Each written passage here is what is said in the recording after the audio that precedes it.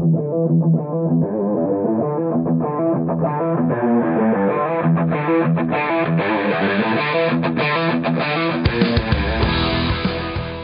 to the Automotive Diagnostic Podcast. We're going to explore ways to sharpen our diagnostic skills, find learning resources, and hear from experts in the automotive field. This podcast is brought to you by Jarhead Diagnostics. Jarhead Diagnostics manufactures in-house diagnostic equipment and storage solutions, as well as distributes for companies like Pico, ATS, and TopDon. One of my favorite tools that I've bought from Brandon and Jarhead Diag is the case for the U-scope. If you don't have a U-scope, you probably should, but if you have one, you got to get one of these 3D printed cases. Has a magnet on it, has a full-size BNC lead that you can connect to, and it gets rid of the weak point of that scope, which is the mini BNC connection, which is pretty fragile. This case makes this thing nice and secure and makes it an even better tool than it was. So check out jarheaddiag.com. The link is in the show notes. Hey, for this month, November 2023, all shipping for Jarhead Diagnostics products is free. You don't pay for anything if you order something in the month of November. That's jarheaddiagnostics.com. Check it out. This episode is brought to you by AutoRescueTools.com and Isaac Rodell. If you're looking for scan tools, key cutting equipment, programming laptops, Isaac is the guy. Not only does he have an extensive list of all those things I mentioned, his support after the purchase is top notch. I bought my Dolphin key cutting tool from Isaac several years back, and he has helped me out every step of the way. Anything that I needed on this thing, I didn't quite understand. If I had an issue with it, I needed something additional. He was easy to get a hold of and helped me out with that. So I highly recommend that you check out his website if you need anything related to keys, scan tools, diagnostic equipment. And again, that's AutoRescueTools.com. The link will be in the show notes. This episode is brought to you by AutoRescueTools.com and Isaac Rodell. If you are looking to get into module programming, but you are not sure what kind of laptop you're going to need or how to set it up for programming, Isaac is your guy. He can set up laptops specifically to do control module programming for specific brands with partitioned hard drives and all the software that you're going to need to do this. He also sells key cutting equipment, scan tools, and other diagnostic equipment. I bought some stuff from him in the past, and the support is phenomenal. So I highly recommend checking out the website. Again, that's AutoRescueTools.com. The link will be in the show notes. Hey, if you need an update for your Autel scan tool, make sure to check out Auto Rescue Tools this month, November 2023. They've got updates on discount up to 40% off. So make sure to check that out. Get those Autel scan tools up to date with all the newest features. The promotion ends November 30th. Hey, what's going on, automotive world? Welcome to another episode of the Automotive Diagnostic Podcast. My name is Sean Tipping. I'll be your host once again for today's episode. Thank you for joining me. On the show this week, I've got Donnie Sanford joining me. Donnie's been on the show before. He works in the parts industry, and he's recently made a transition from owning his own store to managing a store and working for someone else. And that's going to be the topic of our discussion today, is some of the pros and cons of both working for yourself, owning a business, entrepreneurship, because we talk about that a lot on the show, right? And I'm sort of biased that direction because that's what I've done. But also the other side of it is working for someone else, working for a company, being an employee. What are the benefits to that? What are the reasons you might go that direction or stay in that place versus running your own show, right? And it's good to talk about the other side of things. Since I mentioned, I talk a lot about the doing your own thing.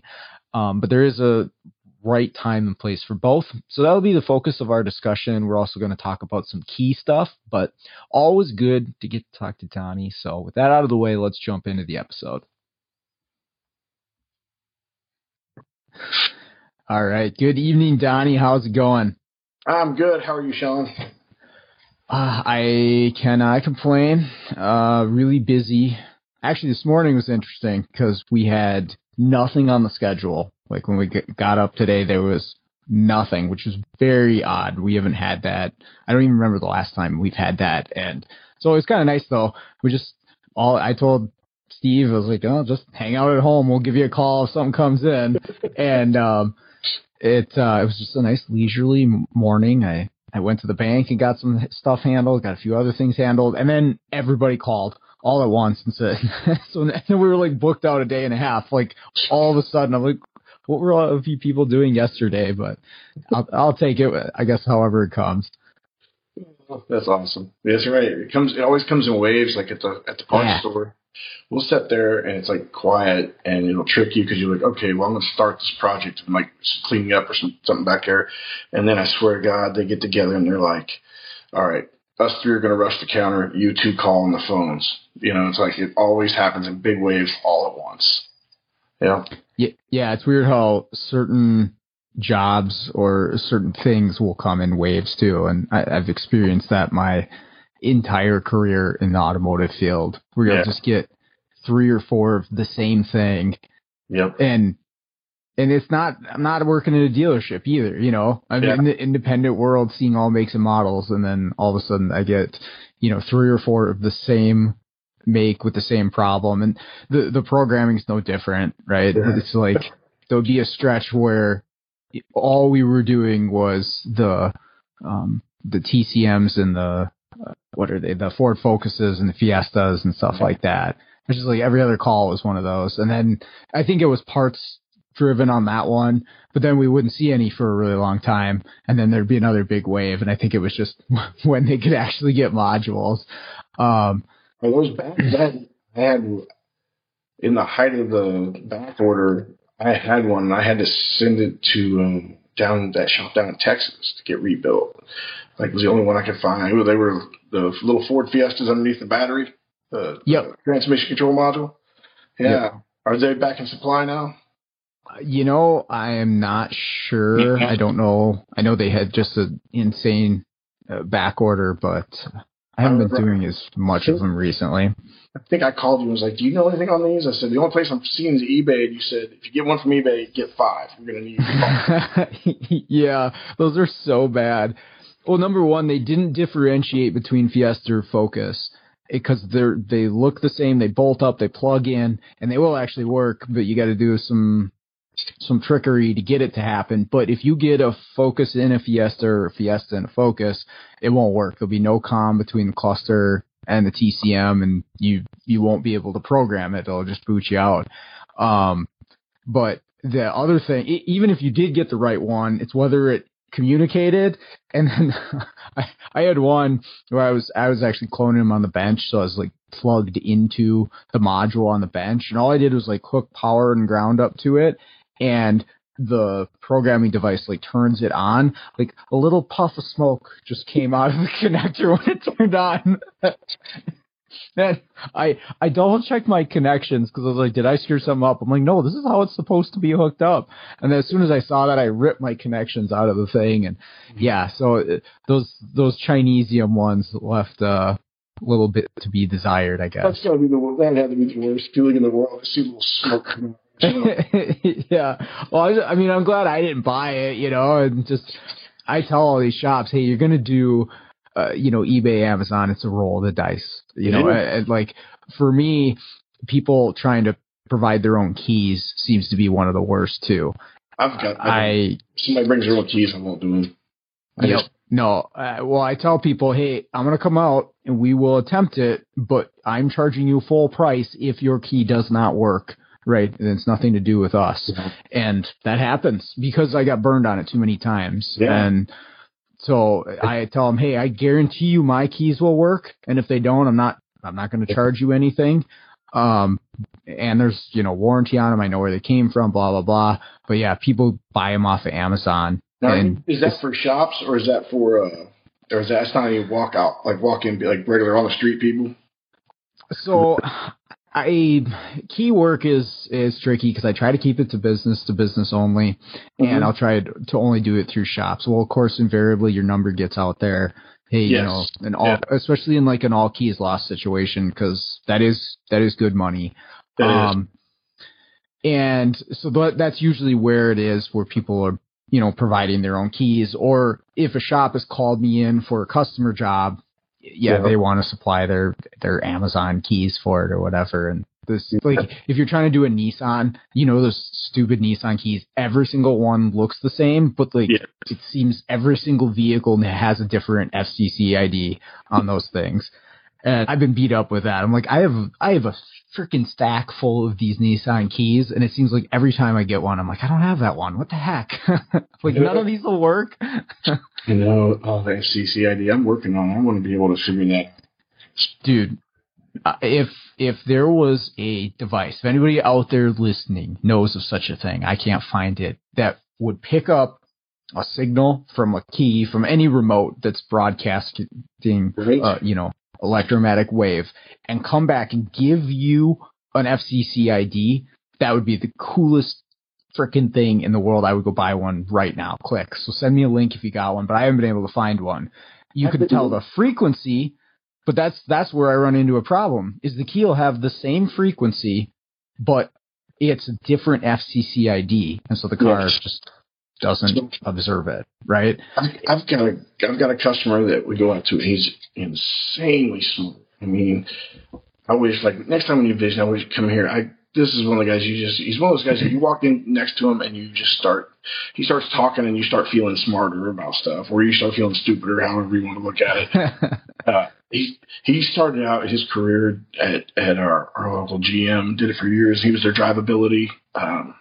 But he is so good with electronics. Then he's on his own. His shop is out in the sticks, and he does a lot of hot rodding, rebuilding. He does rebuilding hot rods for people. The dealerships bring him things, like when somebody can't figure it out, they bring it out to him. But now he's kind of gotten on a thing that I can't really talk about too much. They got it under wraps. Like, I go out there, I have to let them know I'm coming, whether stuff's in the shop I can see or not, and they got a new battery that they've created, and he's in on it. I mean, I was back to where I was going before I went down that rabbit hole. I was talking to him about that, and I was like, man, how can I do this? And he got onto a long thing about, the body going through the body control, or the ECU is where that signal goes. And, we were hashing that out, and, that would be the thing. He said, but it's going to be in the stream.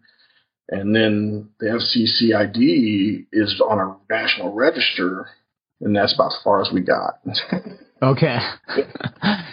But if we could figure this out, it would be, I wouldn't have so many keys stacked up.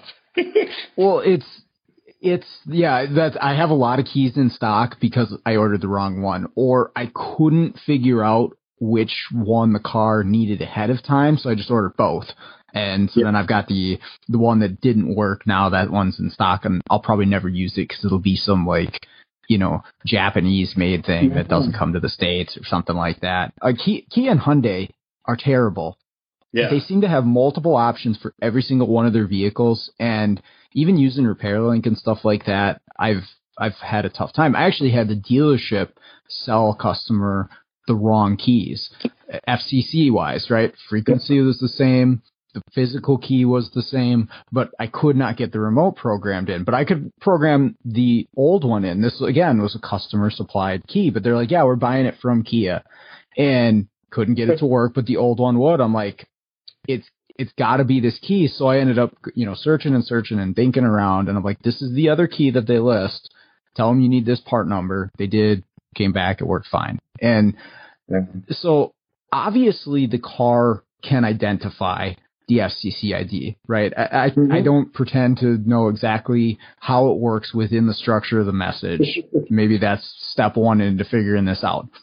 But obviously the car can make that determination, because those two Kia keys, I think they were both 315 for the frequency.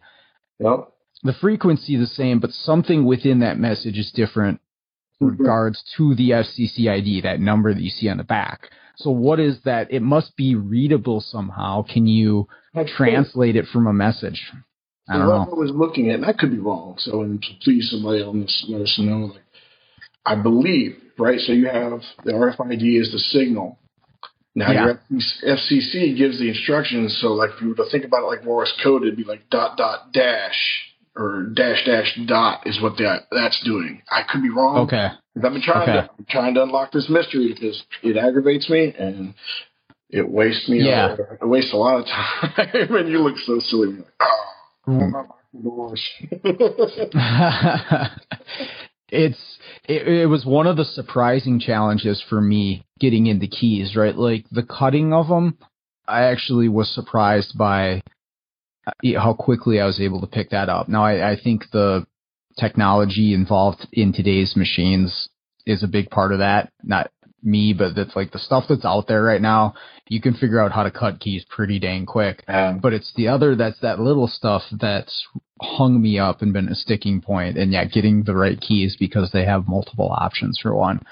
But if anybody out there is listening to this podcast and you know somebody who's an expert on even just like radio frequencies, I would love to have somebody on the show that like really knows that stuff well or has a lot of experience in it. Because I actually find it really interesting. Just the fact that you can press a button on a key and a little 3-volt battery sends out an electromagnetic wave, like at the speed of light to your car, and then it responds to it. And like that to me is pretty crazy that just works. And it deciphers it. It can know the difference between all the one. Yeah.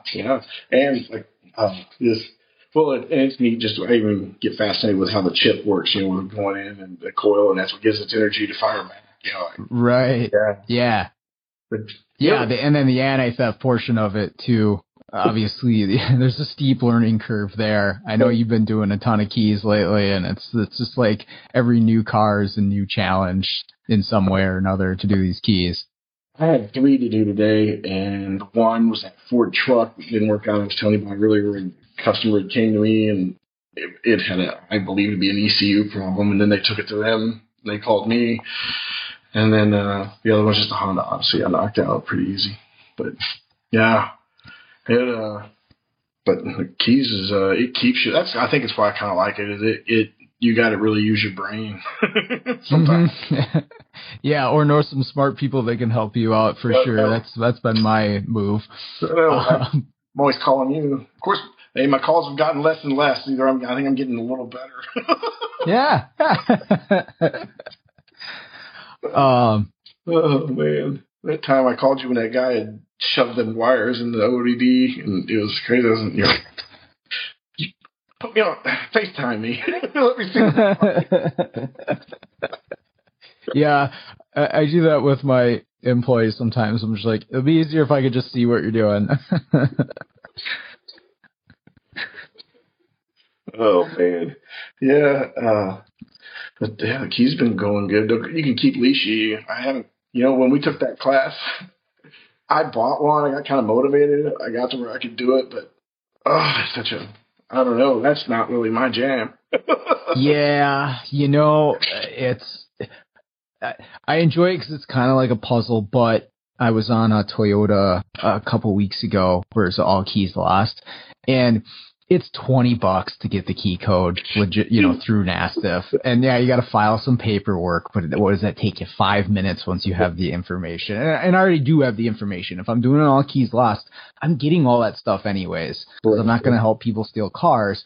So what's $20 to just have the code, especially now the temperature's dropping in Minnesota? I'm pretty much strictly a codesmith once the temperature gets below freezing, because doing leashy when you can't feel your fingertips is not fun. Time is money, and yep. If I had it down to the science and I could just go up there and feel so confident that I could just do it, it would be a different story for me. I know it takes hours that I don't have. I would rather do something like I like to play with. That's what I was showing here on the table with the electronics and stuff. I would rather use that time that way. Yep. I know. I totally understand it. in a situation where locks have been changed, that is one point where it's nice to be able to do that.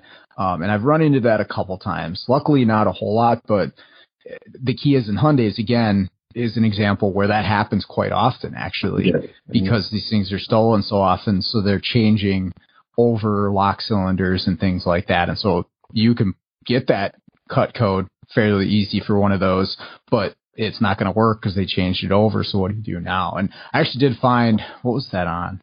It was a newer Kia. And these things are so unsecure. You can leashy the ignition lock cylinder. Like most cars, you can't do that. There's the sidebar or whatever, so you can't do the ignition. I leashy the ignition in this thing. That's crazy. Something, and I didn't. Right, that's the keys are the ones you could use the USB drive and make them start. Is that the one? That's very possible. I haven't seen that. Somebody's saying something. Somebody was telling me that about them, that you could use a USB. I don't know. I was like, it's kind of crazy. I had a Scion today that nothing like, because I got a little app on my phone, and the key didn't look like anything like what the customer had. And I went to UHS, I went to Transponder Island, I went to a couple different, and none of the keys looked right to what the customer had. I told him, maybe some aftermarket key or something. Oh, that's what I said. But he said that was the factory key he got. I was like, I'm probably just going to take one of my generics. I got the blade, and I'm just going to take one of the generics up there and make it. But it was wildly. There's probably something. He gave me the VIN, but RepairLink wasn't very much help on that one. Yeah. Sometimes it doesn't. Sometimes calling the dealer actually has been pretty helpful for finding out, part numbers and stuff like that.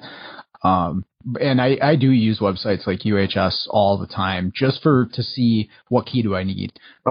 Because you don't even need an account. You can go on there and search, and I'd say 95% of the time they're pretty accurate as far as the options go and what you might need, the part numbers, the FCC, all that stuff. So yeah, it's actually a pretty good resource. Even if you don't order any keys from them, it's really good information if you're trying to figure that stuff out. That's the key, is figuring out the right info for what the key is, what goes for the car, what it's supposed to have. Yeah.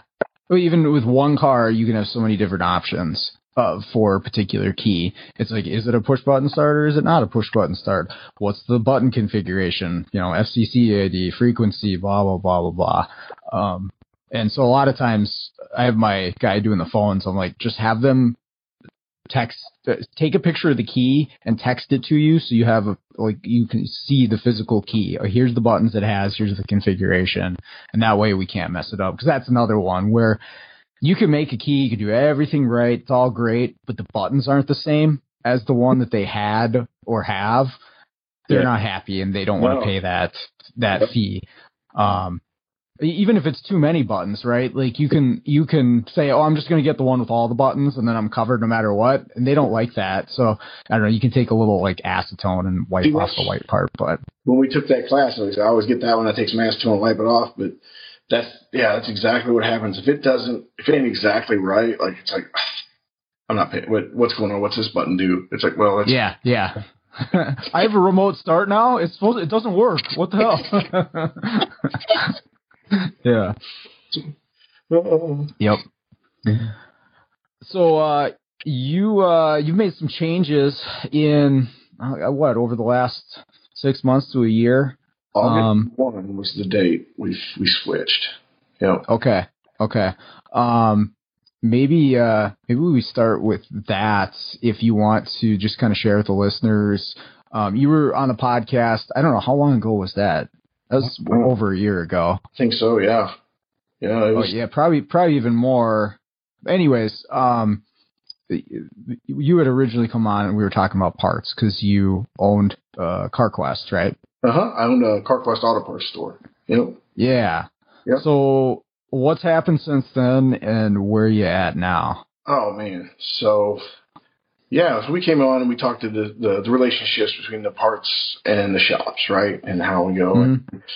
So I was a business owner, which, like I always do. When you were talking about going from teaching to doing, I was telling you, hey, like, working for yourself, I've always thought that's the way to go. And I'll say this, you're kind of to blame. I was at Vision, doing some team training, and I ran into one of the guys from Napa, at the corporate, and we were just it also started. I was in because while I was there for the key, I had some time, so I took a couple other classes just to do. I took the one with Scott Schotten, and then I took another misfire class, and it's just happened to be the one that I was sitting next to a guy that was a Napa Auto, and he was like, "Oh, I'm a Napa Auto Care," So I'm talking to him, and he was telling me about it, and just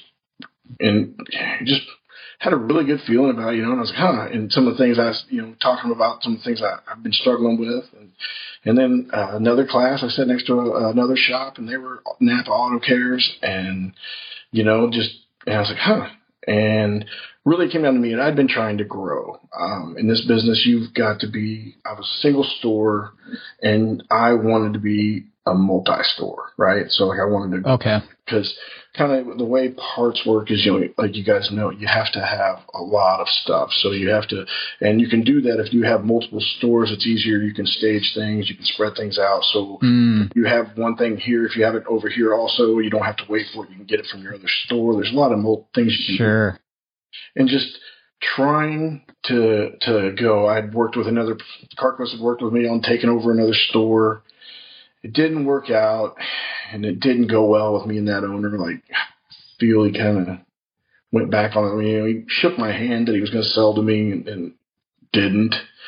And then we were going to do the corporate store. They talked about letting us do that. And then COVID hit, and that didn't really work out. And I was and I was stuck, right? Just stuck in between these two stores. So I went 12 miles this way, we would argue over territory. If I went 12 miles another way, we'd argue over territory.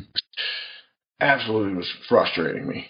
And but all in all, my store was doing good, very successful. Was really, like I said, if you'd have asked me 8 months ago, 7 months ago, I would have said, no way. There's no way I wouldn't be sitting here wearing a Napa shirt, and not owning my business. And I even said it on your first podcast. I even said I don't ever bash another brand. We sell probably 80 to 90% of the same stuff. Now some product lines do, between your rotating electricals and things like that, they are different, right? But a lot of times those things, brake lines jump from brand to brand a lot. A lot of things do. So you do a disservice by really bashing another brand. It's always the people, and people buy parts from people usually, mostly. Right. So talking with Napa, to get back to my story, they had a plan to get me a couple stores, and then the guy's name was Bill Hayes, great guy. I hit it off with him. He took me to lunch, was talking to me, and he just kind of was like, have you ever thought about selling? Because I had mentioned those things because they had a plan. He said, we can get you some more stores if you want. But he said, have you ever thought about selling? Just kind of threw it out there. And because we talked about there is a multi-store owners that are in my area, and they own a majority of the ones around. And I said, I'd be in that same boat. And he said, have you thought about it? I said, man, everything's for sale, right? And but I didn't think really that much about it. But Bill kind of just sit down and talk to him, because you're going to, and he put me in touch with them. And it's Miller Auto Supply. And just talking to him on the phone, he's really good to talk to. We went and had lunch, and we kind of have a lot of the same thinking business wise, and really it came down to, I really felt like I felt like, man, what a good organization. So we were, I'd never sold a business before either, so that was kind of an exciting deal. We kind of worked out terms. They were really easy. They were really great to work with. In this business, it isn't one of those things where you I'm fascinated with business too. I love business and all things about it. And that was another thing that was kind of fascinating for me, actually going through that process of selling the business. It's not where you think well, I got, last year we did 1.3 million in sales. So take that times 3 is what things do. A lot of this business is your equity you put in your parts. And that's where, and, I know some part store owners, and that's the way it goes. Met a really good guy at one of our conventions, and he'd had his stores for years, and that's what transferring it over to his children. They were going to buy all the parts off of them and all that. It's an asset based, Okay. Because any other store could pop up, get a storefront they can roll in and do, I feel. And they made me a really fair offer. I mean, they made me an extremely fair offer. It wasn't like, I still got to work. I mean, it wasn't like that kind of crazy. It was a really fair offer. And, wanted to keep me on. And it's been, I will say, like, it hasn't been like, there's been some struggles, but you're going to have that, right? You're going to have, they came in and I'd been operating for 5 years. I really felt like I had things locked down. And when we switched, after we pulled the trigger on August 1, we changed the Napa. They came in, they pulled things off the shelf, and I basically felt kind of like I started from square one again. I was on the first day, like, because some of the stuff had been moved, and things were not where for like 5 years I've been able to say, oh, you need this, it's right here, so that kind of got disoriented me, and it was a new computer system I had to learn, but it's been a great. The main difference I'm experiencing is. I was their 17th store they acquired. And so it's a pretty good operation. It's still a family-run business. Yeah. Family-run business. It was started here local down in Eldon, Missouri. And I can't stress enough how great they've been. The main thing before for me was, when you own the business, right, like, and nothing ever comes to you that's easy, right? Like, it's always at the end of the day. Right. If it was easy, it got solved, right? So it's always like before it was always like, oh man, it's like, and some days you feel like you're handling nothing but problems, right? And which, I love being a problem solver. And, now I have people, we have a district manager, we have things, and just like, and I will say this, they've let me, they told me, we'll let you just run the store like you've been running it. And, they got a plan for me to do outside sales. They were really, they really liked the key stuff so far. I mean, they just said, run it like you've been running it. And I mean, it's been going really good, so and now if I have an issue, it's like, I can call somebody. Sure. Yeah. Send it up the line a little bit.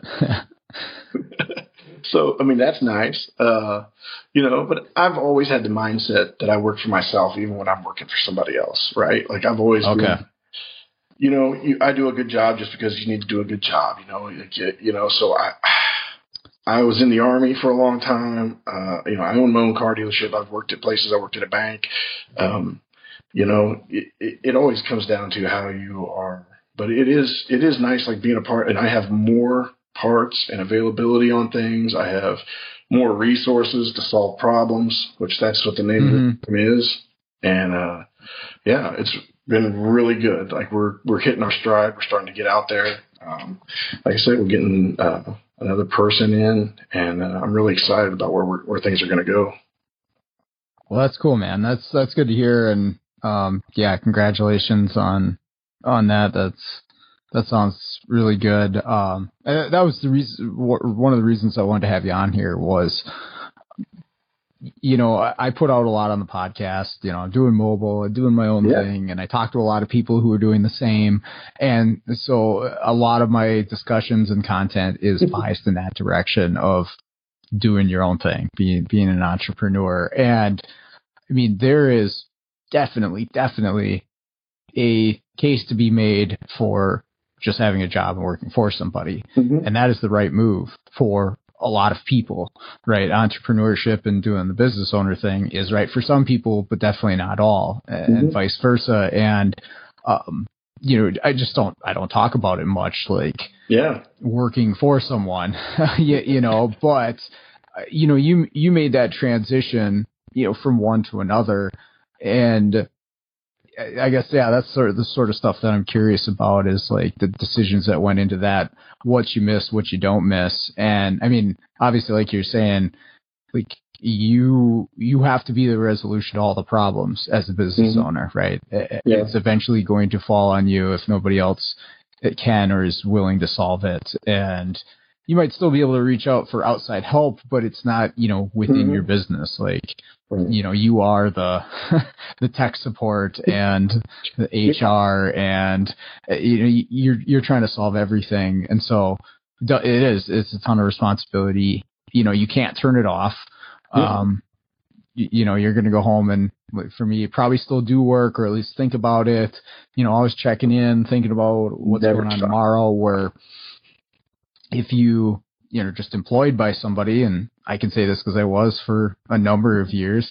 Hey, I clock out, I'm done until I come back here. I'm not thinking one bit about it. I still haven't got that. I've always been that way, like where I don't, it's like, I never was that guy. Like, I'm always thinking about it anyway. And, like we just went to Colorado, and I was like, I hope everything's going good at the shop. How's things going? Are they doing this? Are they doing that? I still have that. I think the biggest struggle for me, where I struggle is, I was the whole picture, right? My shop was the whole picture. So if I wanted to do something, this is what I did. Right now, my shop is a part of a larger organization, right? So there's a big picture, and I'm one dot in that picture, and so I always have to kind of I try to put a lot of thought into, because I think sometimes I'm just used to like when it's in front of you, you're the most important thing, right? Whereas when you got multiple things, like. I imagine they're probably like, "Well, calm down, dude. Like, that's not that important, but it's important to me." Yeah. So I try to put a lot of thought. I got to get that key made for that Silverado. Need this, or just on things like, we need to solve, or we need to have this, and I can pull the trigger before. I've still got. I'd say they haven't. I hope I haven't done anything. I'm still here, so. But that's kind of the trouble is.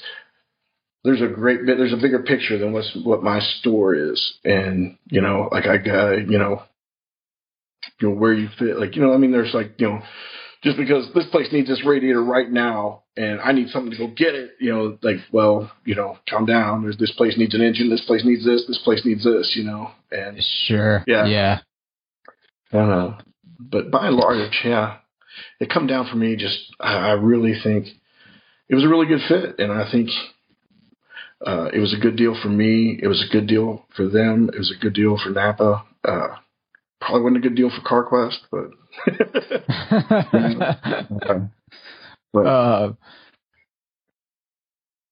Hey, have you ever been faced with the challenge of sourcing, installing, and programming a used control module in a vehicle? I know a lot of us have. It seems to be happening more and more often today with the volume of control modules on vehicles, the cost of some new ones, or even the availability of new control modules. In some cases, used may be the only option. So what do you do here? I strongly recommend checking out SJ Auto Solutions and Tommy Oliva. Tommy offers a cloning service for used control modules to make these things plug and play for the vehicle that you're working on. In a lot of cases, he is also able to source the control modules if you're unable to locate one for the vehicle that you're working on. But once you get connected with Tommy, he's going to offer fantastic support from start to finish to make sure that that control module is going to work in your application. He's also got tech support that he offers through his website, along with some free resources there as well on information about used control module programming. So make sure to check out SJ Auto Solutions. I can't recommend that enough. Did the employees at the store stay? Did everybody just transfer into Napa, or how did that work? Everybody stayed. Oddly enough, my one employee, and he's been with me for a long time, he actually left me, went to work for them for a couple years, and then came back. So he kind of knew, and I was, and he's been really good with it. Everybody's just kind of rolled right along. It was a little frustrating sometimes, like when, a lot of the people struggled, same as me, I had to, go get some sodas and some lunches here and there to keep everybody keep that morale going. Cause it's, when things have been really easy for you, like the simple things, it's like, oh, I need this. It's just anything, just like like Permatex stuff's right over here, and you just grab it. Well, now it's not there. Yeah. And this is this way, and it's like, oh man. So and then there's a lot of pressure when customers are in front of you and you call or you're trying to find something. The computer system's a little bit different, and it's just different the way you look things up. I like it, but I'm really used to the other system we had. You drilled down in categories, and you drilled down to it. Where this one's more like a Google search, and it's taken us all a little bit of time to, learn the system and learn that. And but I feel like this last month we're really kind of back. I kind of feel really confident. Okay. Well, that's good. Yeah, the growing pains anytime you add something or make a change or whatever.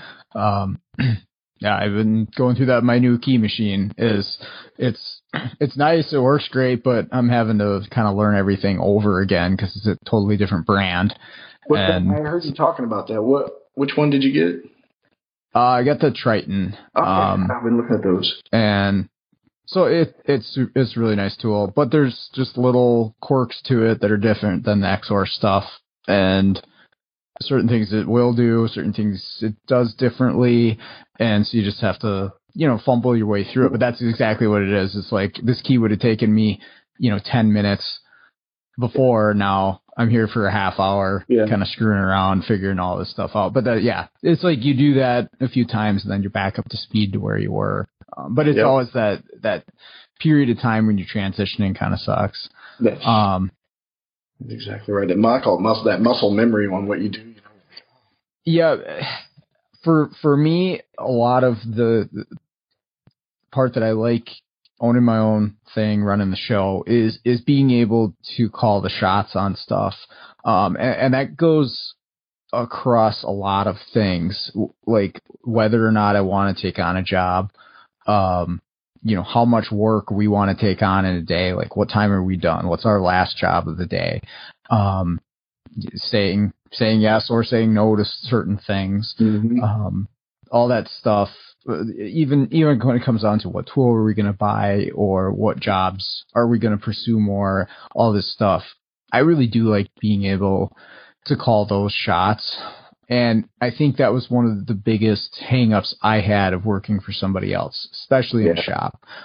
Because you very often, at least I very often, did not have a say in that sort of thing. It's whatever they decided to take in the door whenever they decided to take it. That's what you're going to be working on. And yeah, there was some room for you to, plead your case of, hey, I don't want to do this. But at the end of the day, it's what they would take in. It's that intermittent misfire that only happens once a week, or this big rusty 1-ton van that they want you to do brakes all the way around on. It's just like, okay, this works, right? Shouldn't complain, but I really do like the ability to just say, nah, I'm good. We'll pass on that one. You don't do any brakes anymore. Hell no, I don't do any brakes at all. I should. I put brake pads on my van, so I guess I'm lying there. But I don't do tires. I have somebody else do the tires for me. I never do another tire again. That was the stuff we get, right? It's slow, and like if I'm talking about a Firestone, you get the oil changes, and then you get the snow tire changeover. That was the absolute worst. Was the snow tire changeover. We get those, and I think you got paid less than a normal set of tires, which wasn't even that much to begin with. You got like 0.6 for a set of tires. You got less for a snow tire changeover, even though you're doing the same thing. And it was awful. Anyways, I don't miss any of that stuff.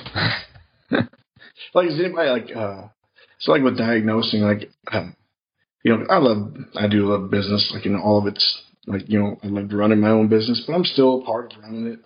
And, like I said, if it wasn't such a good, I just got a really good feeling and just kind of hit it off. Like I got the same, and I was able to jump on board with them and hopefully help them grow this and expand this and help their organization. So that's, like I said, I think, I kind of got to watch, like making sure that, also for me, I think about things now, like in these last couple months, like, it's tough when you have employees. Like I make the joke all the time. Right? Like I went and got a college degree in business, right?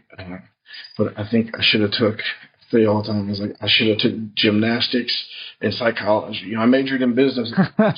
Should have took gymnastics and psychology because I feel like I'm always jumping through my ass and talking people off ledges. Like, that's my job. It's like at the office and at the shops. It's like, whoa, man, so everything's always and the business side of this. Like I watched I think that was the thing that shocks me the most, right? So like I came into this, I retired, opened up a parts store. I'd always worked on my own cars. I'd had a little a D-tag and had a car dealership while I was going to put myself through college. And, I ordered a lot of parts. I did a lot of things. I thought like, I know this, but it was an eye opener. Like it's different. Like it's, there's a lot more involved. And just like I see, what really gets me is like the mechanic world. What I see the mechanics have to do, like I'm walking into the shops every day, I do enjoy it. That's one of my funnest part of the job is being out there and being in the shops and talking with them.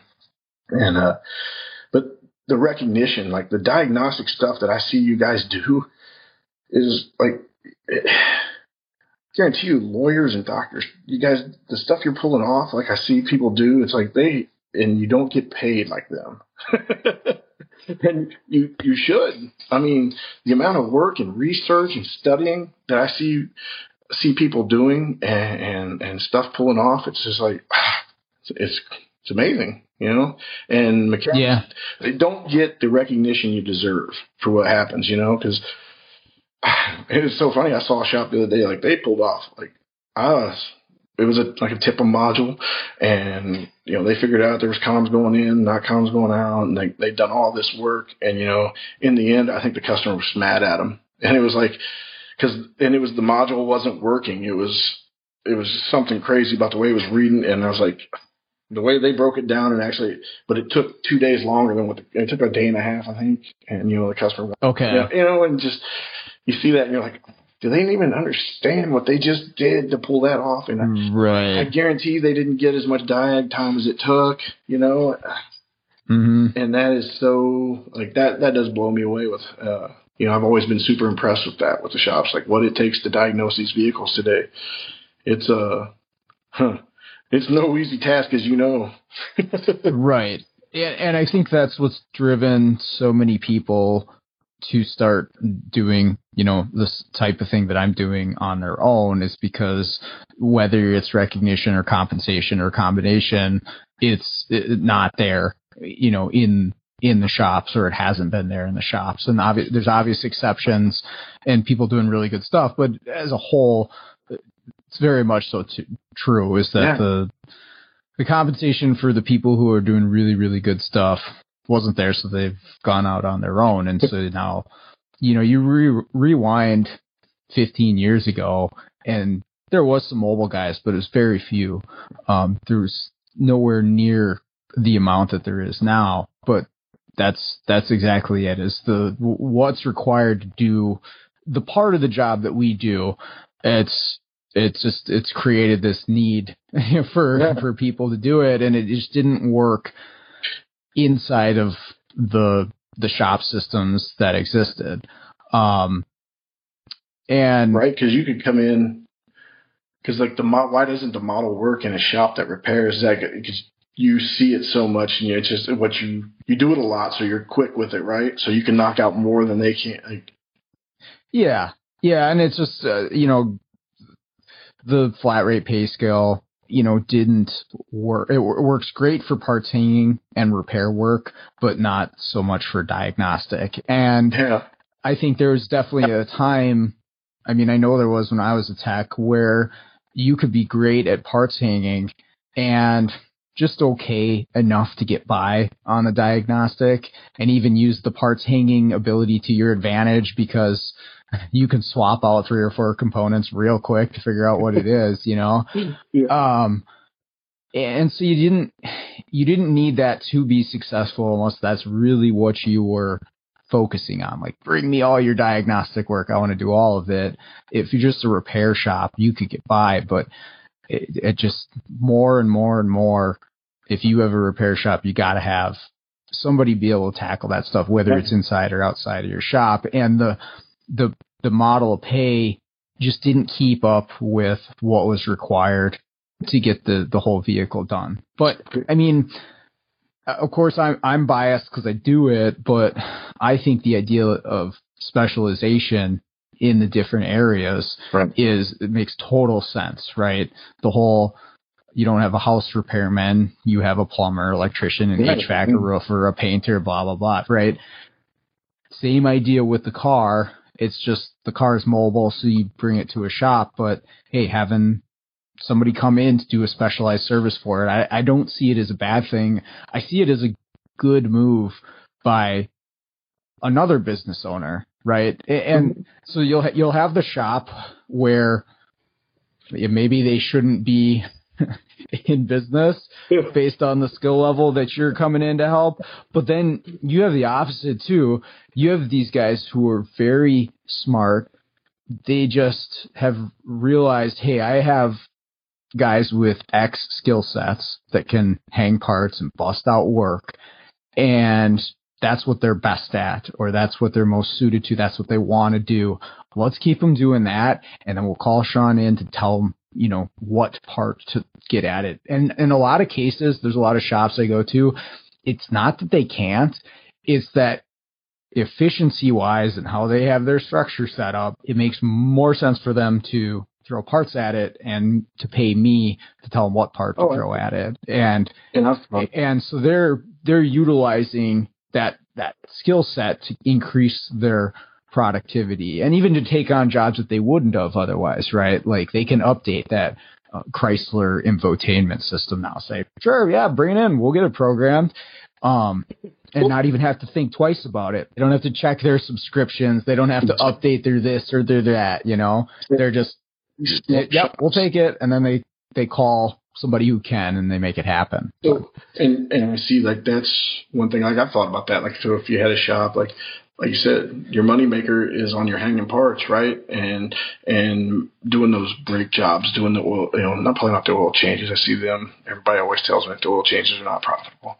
But I think, I would look at it too like that, because am I going to spend 4 hours or 5 hours, like working this car? Because in the end, on that one truck, we did call a guy that we knew that was mobile. He's the one that saved my bacon on that key fob I was telling you, or that key that didn't start. Okay. I took it down. He helped me rework it with a hot air gun. And, I called him up there, and, because the shop can get back to doing the stuff that's profitable. And everybody in this day and age, everyone's shorthanded. So to have one of your people doing that, you can have them doing those money jobs and knocking that out, So it makes total sense. Mm-hmm. I get it. It's just, yeah. But I do say I'm in awe of some of the stuff I see, like I don't even know the best word for it, but how just what it takes to fix a car is just crazy these days. Yep. And like you mentioned, the average person driving a car has no idea. Mm-hmm.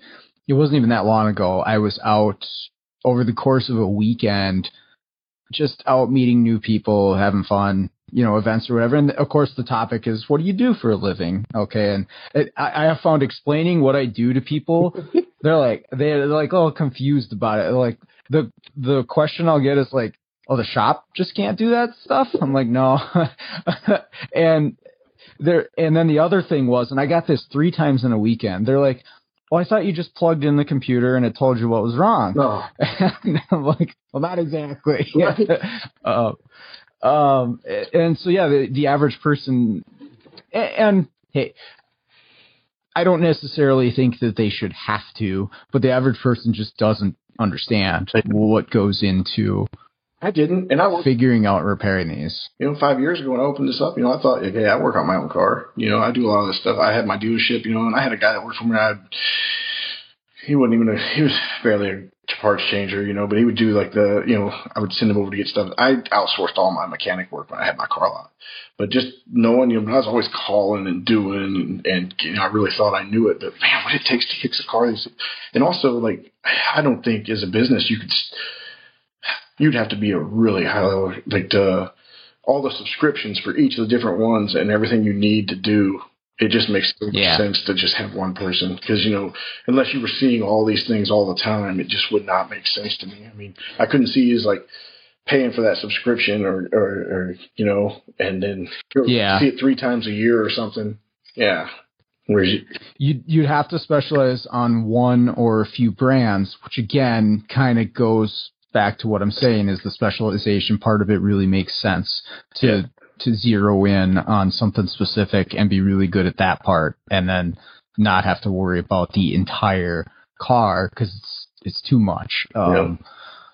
Unless you have a shop set up well enough and a customer base right where you can have a person for each area of the car, but I don't know. There's probably models out there that. Maybe in the bigger cities, big cities. Well, and even like Fonslow's shop, he's down in Red Wing, a couple hours south of me, and they kind of have that going where their shop will take care of it all, from keys to ADAS, diag, programming, whatever. And Matt does a lot of the technical stuff, and then they have people for the repair side of things.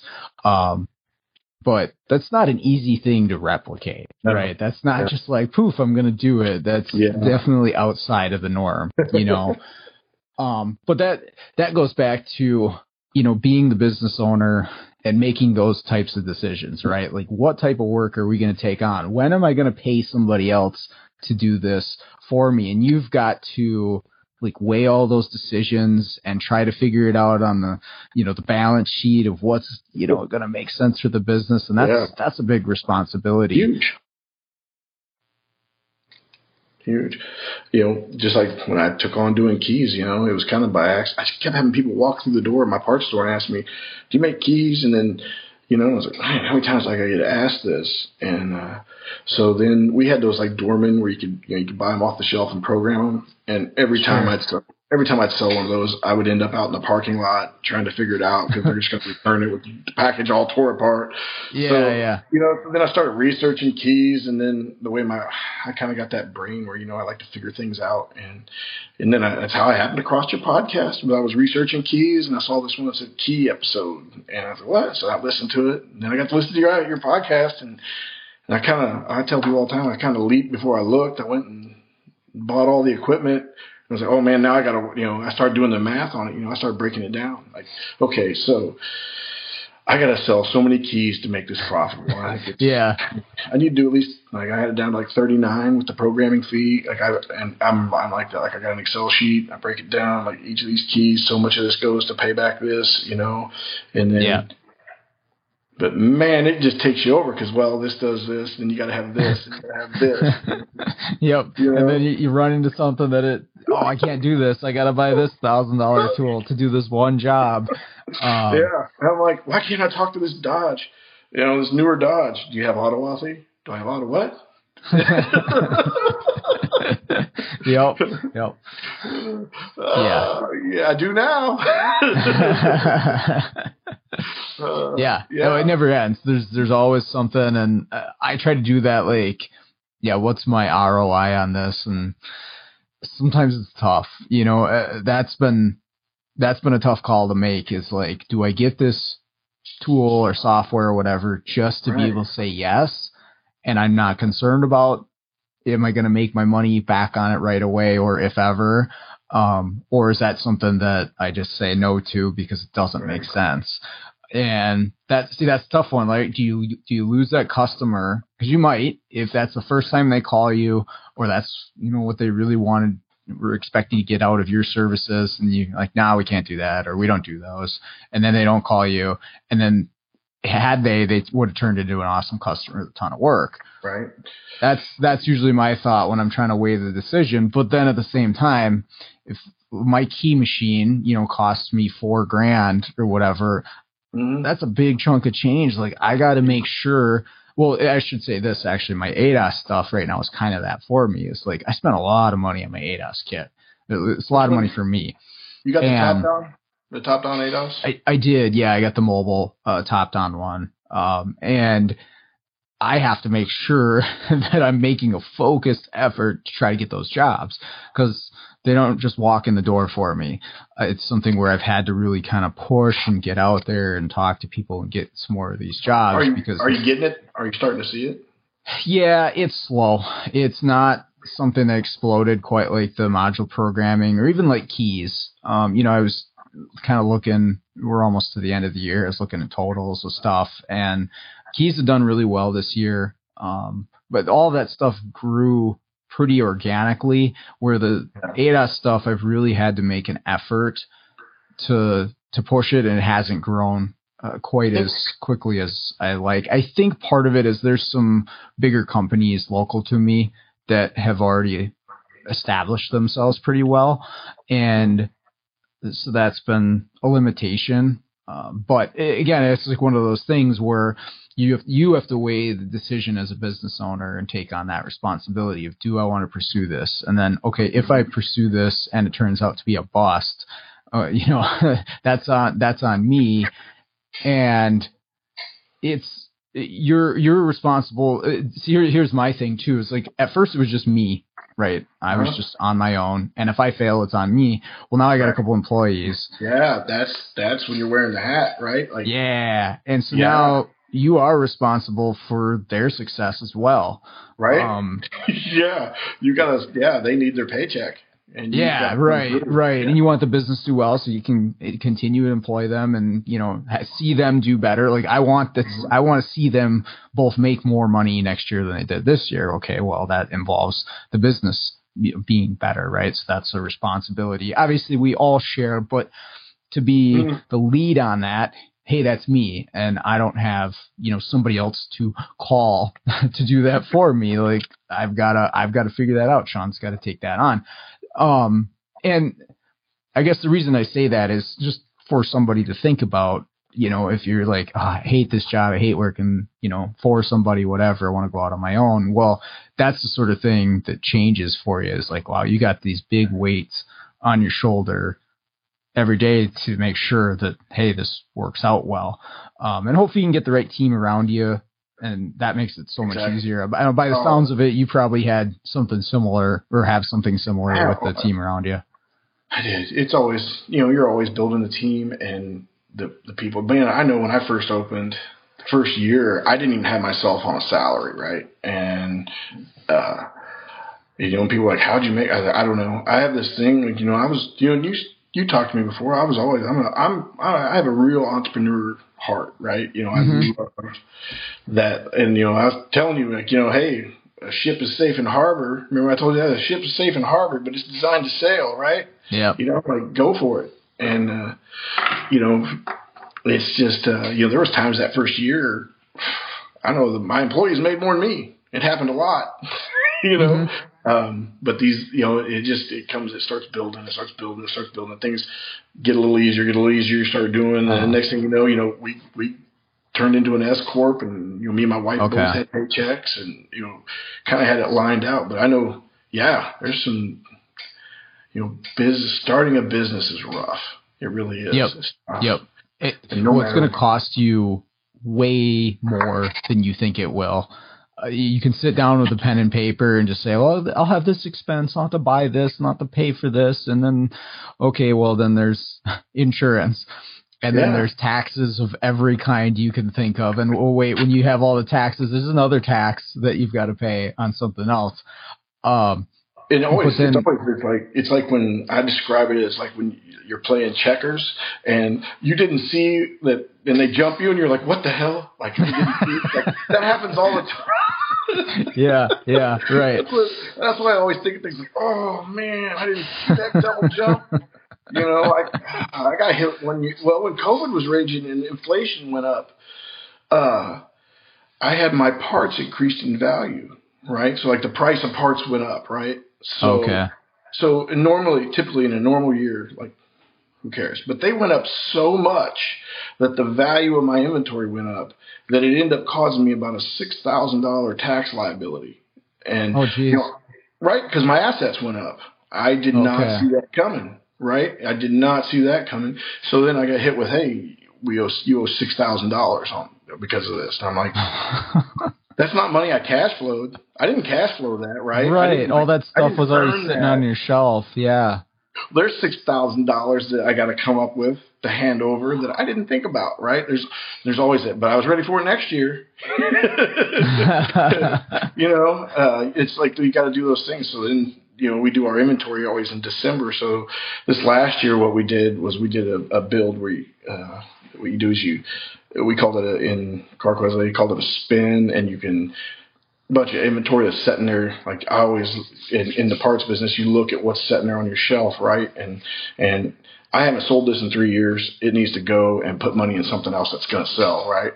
Okay. So what I did was went through. My wife's amazing. She helped me out, and like we ran a report, and I said X amount hadn't sold. It's good to go back. We pushed it back, and then after January, rebought like. Replaced that. We just did it right there at the end, so it worked out. So then we didn't get hit with that, And talking to my accountant, I was like, "You didn't see this? Like we didn't know it. Like never had a year where prices increased like they just did, Never had that. And you just don't see that." That's a great example because I would have never have guessed that was even a thing to consider if I was going to be opening up a parts shop. I didn't know that they evaluated the parts that you have sitting there, and then they tax you on if they go up. I mean, the government is your business partner as long as you're doing well. And then they're there whether. There's a lot of times like you look at your bottom line, like and ran really good books. I've always been good about that. And we and you look at the end of the month, and it's like, it says you made all this money. You owe us. It's like, what? Well, it's not here. Well, it's setting in parts. It's setting in Donnie's new key machine, and this and, Yeah. So you got to like, what? What? I didn't make this. Are you kidding me? Oh yeah, you made it. Yep. Yeah, I'm looking at end of year stuff, and my van it's almost to 300,000. And I was like, I'm going to get it to 300,000. And then it's realistically probably time for a new van for me, but financially it's a good time too. Cause then okay, end of the year, let's get a new van and put that on. So it helps with the taxes and stuff like that. Mm-hmm. Another area where I hire a specialist cause I need advice when it comes to that tax stuff. So I have a tax guy. Oh, you got to pay that. You got to pay your accountant fees, and that's totally worth it. But just like, another expense like that. Whereas an employee, you don't, I mean, you could have a tax person individually, but, and that's what, because every month we were going through, every month I sat down, I was going through looking at the financials every month, and I would go over it with our accountant lady, and every month, hey, you're doing great, you're not, this work, and it always gives you got to look at those things. That's one thing I always tell a friend of mine, he's getting ready to retire, and he's got a business plan. So he calls me a lot, and I told him, I was like, here's my thing. I love business, right? I love owning a business. Honestly, as a businessman, it was a good deal, and it was the best move for both organizations, right? I really feel like, and I feel like it was the best move, and we're both really stronger together, right? It was a great move as a business. But I told my friend, I said, you know what it's like? It's like being in an MMA match, except for the fight didn't start in the ring with your opponent. You start in the locker room when you start thinking about opening your business, and then you got the people telling yourself like, oh, I got to get this, I got that, or that ain't going to work, and self-doubt. Or like me, like you go to set up and you got to get your building, it's got to pass code, and you got to do these things, and like you feel like you're just fighting your butt off just to make it to the ring to start fighting. That's what it's like to own a business, right? Yeah. There's a lot of build-up time to, like you have to will it into existence. And that's a tough period of time And if you don't really love what you're doing, I don't know how I would have made it through the the beginning stages of where I was at, right? Like to get to the point of having enough work and having a system in place to hire somebody, that took a really long time and a ton of work to get there. And that is definitely something to consider for somebody who's thinking, oh, I want to do this, is like the beginning stages are not going to be easy. It's going to be a ton of unpaid effort to yourself. You know, I mean, in the long run, but like in the short term, you're not going to be seeing all the returns for all the work that you're putting in. And hopefully it works. Like sometimes it doesn't work out, and then all that work you're not getting paid for. So that first year and a half, I think back now, like, I was pretty headstrong. I read a lot of the business stuff. I know, I'm always like going, but I'll tell you, looking back now, a few things went just the wrong way. I don't know if I'd have made it. I don't know. Like at the time, I didn't see it that way. I was like, oh no, there's just no way this is not going to make it. Like I have my vision. It's going to work. And, it does. And, it does. It's tough, man. Owning a business is tough. You got to fight for your business. You got to, fight to get paid.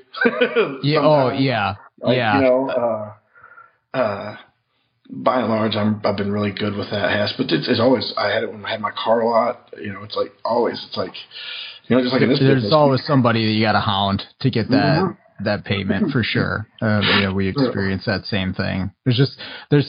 I have a customer who will not pay the bill until they need something else from me, and we're on them because of this, because we recognize the pattern. But it's like this bill goes unpaid. We send reminders, call them, whatever, and then it'll get paid, and we can see it come through on our QuickBooks. It's like 10 minutes later, they're calling us because they want something fixed. I'm like, come on, man. I know, right? It just makes you like, God, am I gonna have to put you on like you pay me? Right. I mean, you gotta make those again. That's a call as a business owner that you got to make. It's like, oh, how am I going to handle this? When am I going to stop working with somebody? That's another thing that I've had to do is a couple shops just like, sorry, hey, this doesn't work.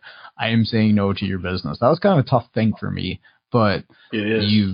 You've got to make that decision again, because that's okay. This is what's best for all parties involved.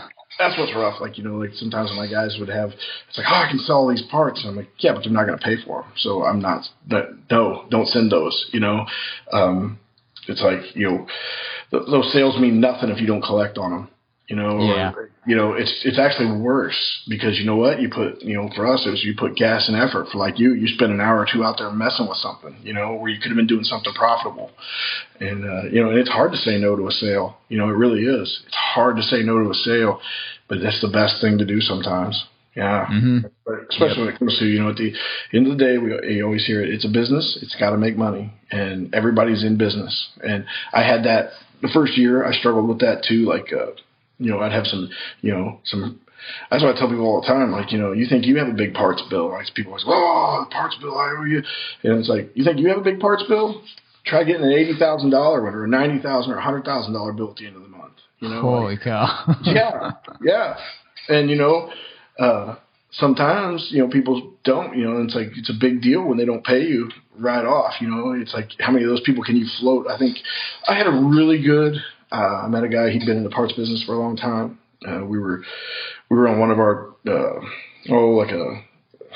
they had us at one of the resorts, like we were learning about stuff, and we were taking a profitability in your store class. And he's been doing it for a long time. And I talk to him still today. I call him all the time. And, he told me that. He's like, what the biggest mistake business owners make, especially in the parts business? It's like $3,000 is a lot of money. That's a lot of money. He goes, your parts guys will push that out there and they'll think, oh, I'll do that. And, we'll carry it for 90, 120 days. But that's a lot of money. And, I got to think about it, because if you get 3 or 4 accounts like that, that's tough. Yep. And you've got to keep control of that. And that's one of the things, unfortunately now that's kind of one of the big things now. I don't deal with that. I still try to, I want to make sure just because, and that's where I struggle also, is I don't know what, I mean, that's not really in my job lane, but on the other hand, I kind of feel responsible. Like, I want to make sure they get taken care of, so.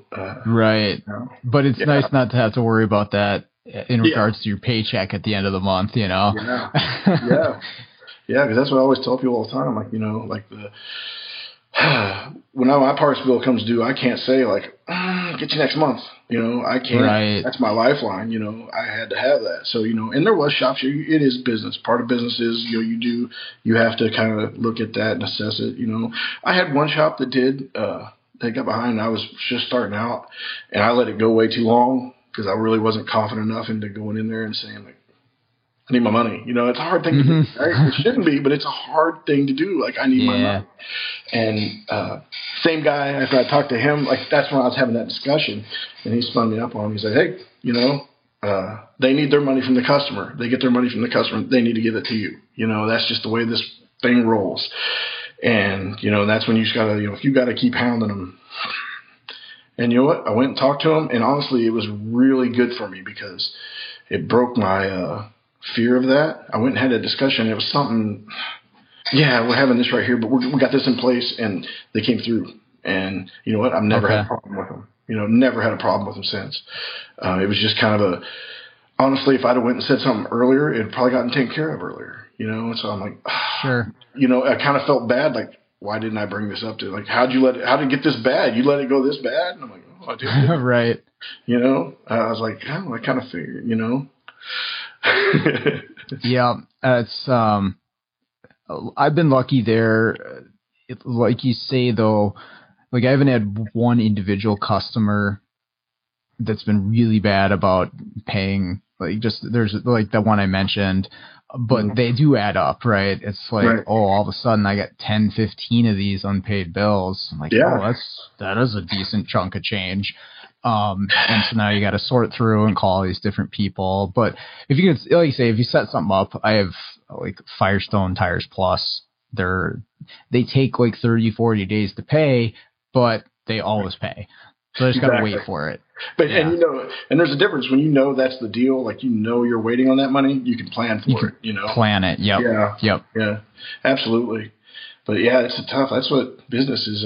It's fun. It's exciting. It's stressful. It's crazy, but it's owning your own business is a different deal. It really is. And like I said, if you'd have talked to me, like I said, a few months ago, I'd sit and do away.